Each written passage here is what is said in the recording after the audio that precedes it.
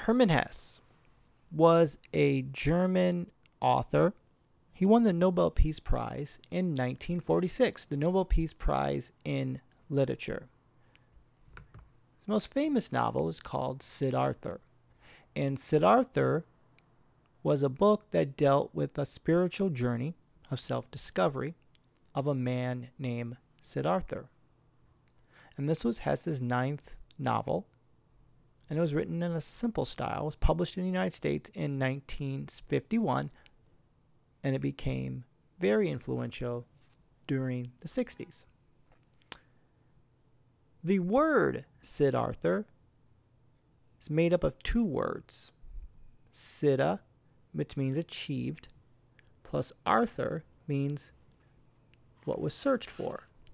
And when you put those two together, you get the meaning, he who has found meaning of existence, or he who has attained his goals. The word crucible means severe test, or a place or situation in which concentrated forces interact to cause or influence change or development. Karl's time in the military was a crucible in which his leadership skills were developed and honed. Two ideas here. The idea of attaining our goals. The idea of a spiritual journey of self-discovery.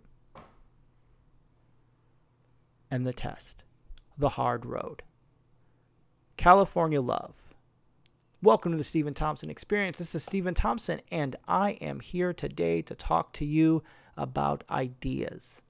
Ideas that matter to you, and the work that you want to do. I believe that we all are here with a gift, a talent, and ability, and that we want to do our best work on a daily basis. And this month, I am podcasting, talking on a daily basis, and I'm talking about music and history and all together. So let's look at the music of Tupac Shakur, and I'm looking at the song California Love today. So California Love was Tupac Shakur released this in 1995, and this was a comeback song because Tupac was imprisoned, and he came out in 1995, and this was his first single, and he was a new artist on Death Row Records. California Love is one of his most widely known singles and considered one of his most successful. Got to number 1 on the Billboard Top 100 in 1995 when it was released. The song had a lot of samples in it as well, and Dr. Dre actually produced California Love on the album All Eyes on Me. So the original version contains a sample taken from a Joe Cocker song, Woman to Woman. Also, a remix had samples taken from a band named Clear, 1986 song.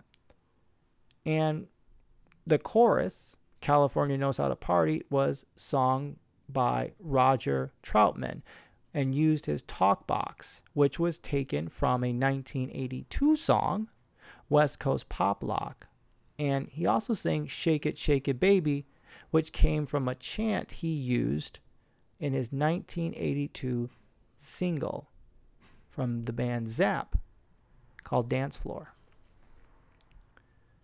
So this idea in the song of love, and the love especially is directed towards the state of California, where I happen to live today.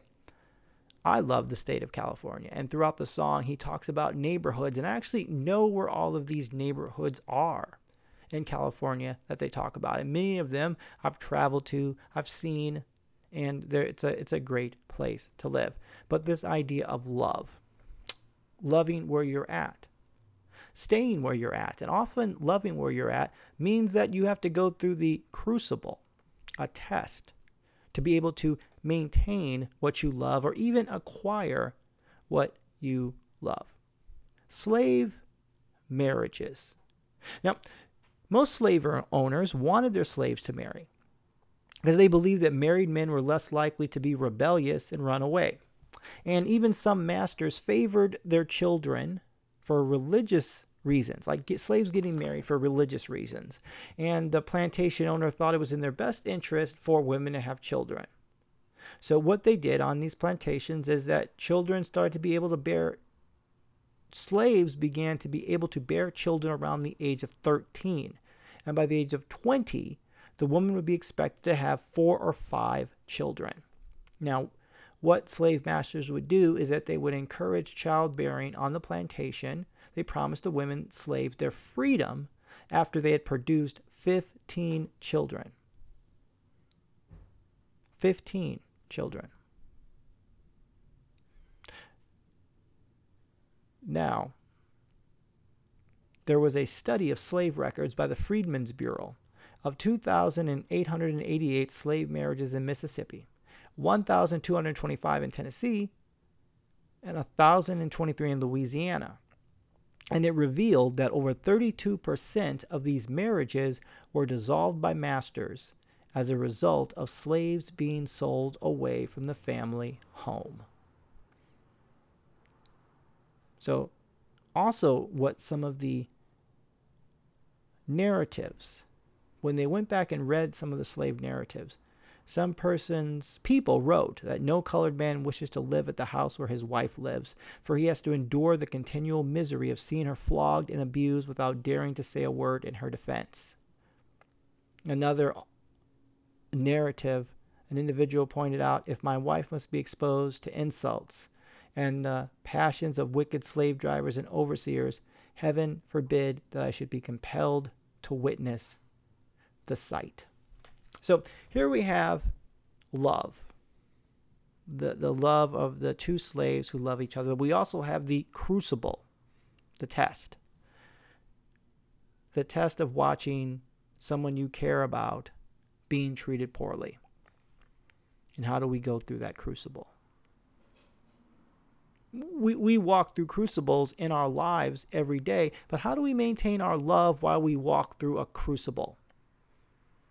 Think about this. We have our career. Now insert your career. You could be an educator. You could be a doctor. You could be a lawyer. You could be a musician. You could be a welder. You could be a computer programmer. And that career is what you love. If you're a doctor, you love being able to meet with patients. And you love being able to talk with somebody and heal somebody and feel the joy of somebody taking your advice and changing and getting well. Maybe if you're an accountant, you really enjoy filling out tax forms. And when someone comes to you, you feel needed and respected. If you're a computer programmer, you enjoy the idea of programming and coding and then watching your creation come to life on a screen. That's the love. But then we have the crucible.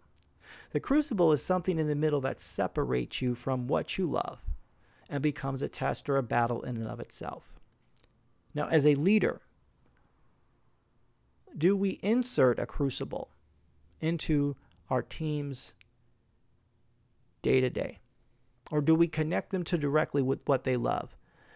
And connecting your people in your workplace with what they love means connecting them directly to their work and moving them forward in it. So let's say if somebody is a doctor, your advice should be around the medical profession, moving them forward. So let's say if somebody's a doctor and they come in late to your meeting, you don't discipline them for being late, because being late is not their profession. In fact, this concept is talked about in Post-Traumatic Slave Syndrome by Joy DeGruy. She talks about this concept of cultural differences and how in the Western society, in the United States, if somebody's late for a meeting, when the person comes into the meeting, they are upset because this person has disrupted the meeting. But in an African country, when a person comes into a meeting late, everybody stops because they're happy to see the person there in the meeting.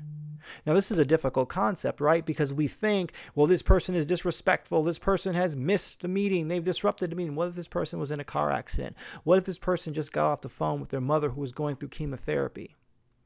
What is more important at the time? Them being late or them being acknowledged. Now, this all has to be in context, right? If you're a doctor, you don't want them late for a surgery. And if you're a first responder, you don't want them late for a car accident. But in our worlds, the most of the time of meetings, is anybody's life on the line? Ask yourself that. The next time somebody walks into a meeting, and if you're doing good work, but you're doing work that isn't urgent in the moment. So what I mean by isn't urgent in the moment, that means at the end of your 5-hour meeting, you're going to produce a document. That means it isn't urgent. Now, if at the end of your 4-hour meeting, you're going to launch a spaceship, or if at the end of your 4-hour meeting, somebody's going to have an open heart surgery, yes, that's urgent. But for the most part, a lot of work that we do, if it's just simply producing a document that could be used maybe weeks down the road, and if somebody comes in late, don't criticize them for being late. Acknowledge that they are there, that they're present, and what's more important. In fact, let's weigh the two out. Let's say your coworker comes in late. They had just got into a car accident. Let's ask, well, why are you late? Was there anything I could do to help you get here earlier? Come from a place of empathy. Come from a place of compassion when we're working with people. Because what's the most important thing we want? We want people to love what they do. And they chose what they did long before some of us came into the picture. I always told myself as an educator, as a school principal, that the teachers I worked with, they chose the profession before they chose me. So by the time I arrived on the scene, they may have been in the career for many years. So they made a decision long before they met me to go to college, to graduate from college, to take and pass multiple tests, and they did all of that. So a lot of times professionals, you go through that crucible, right? In high school, when you show up at your first job out of high school, you've not gone through a crucible. You're just showing up at a job. So if you're working with a professional and you're a leader of professionals, when they get in front of you, remember the crucible. Remember the crucible that they went through. College, exams, classes, tests, late night studying, everything that's involved in getting a bachelor's degree or a master's degree or a PhD. Remember that journey, and what did that journey look like? There was time, there was investment, there was also hard times, pain. When somebody comes in front of you, acknowledge that and move forward from that. We can't just simply move forward with our opinion and then think nothing of the person in front of us. At that point, can we ask ourselves if we really are interested in the other people? Or are we simply interested in moving ourselves forward? We can move a community together and move that community together forward and be successful and be profitable without being offensive, without marginalizing, and without being myopic in our focus of our own personal achievement. You can do this. We can do this. We can move forward from a place of compassion, empathy, humility, thinking about the people in front of us every single day.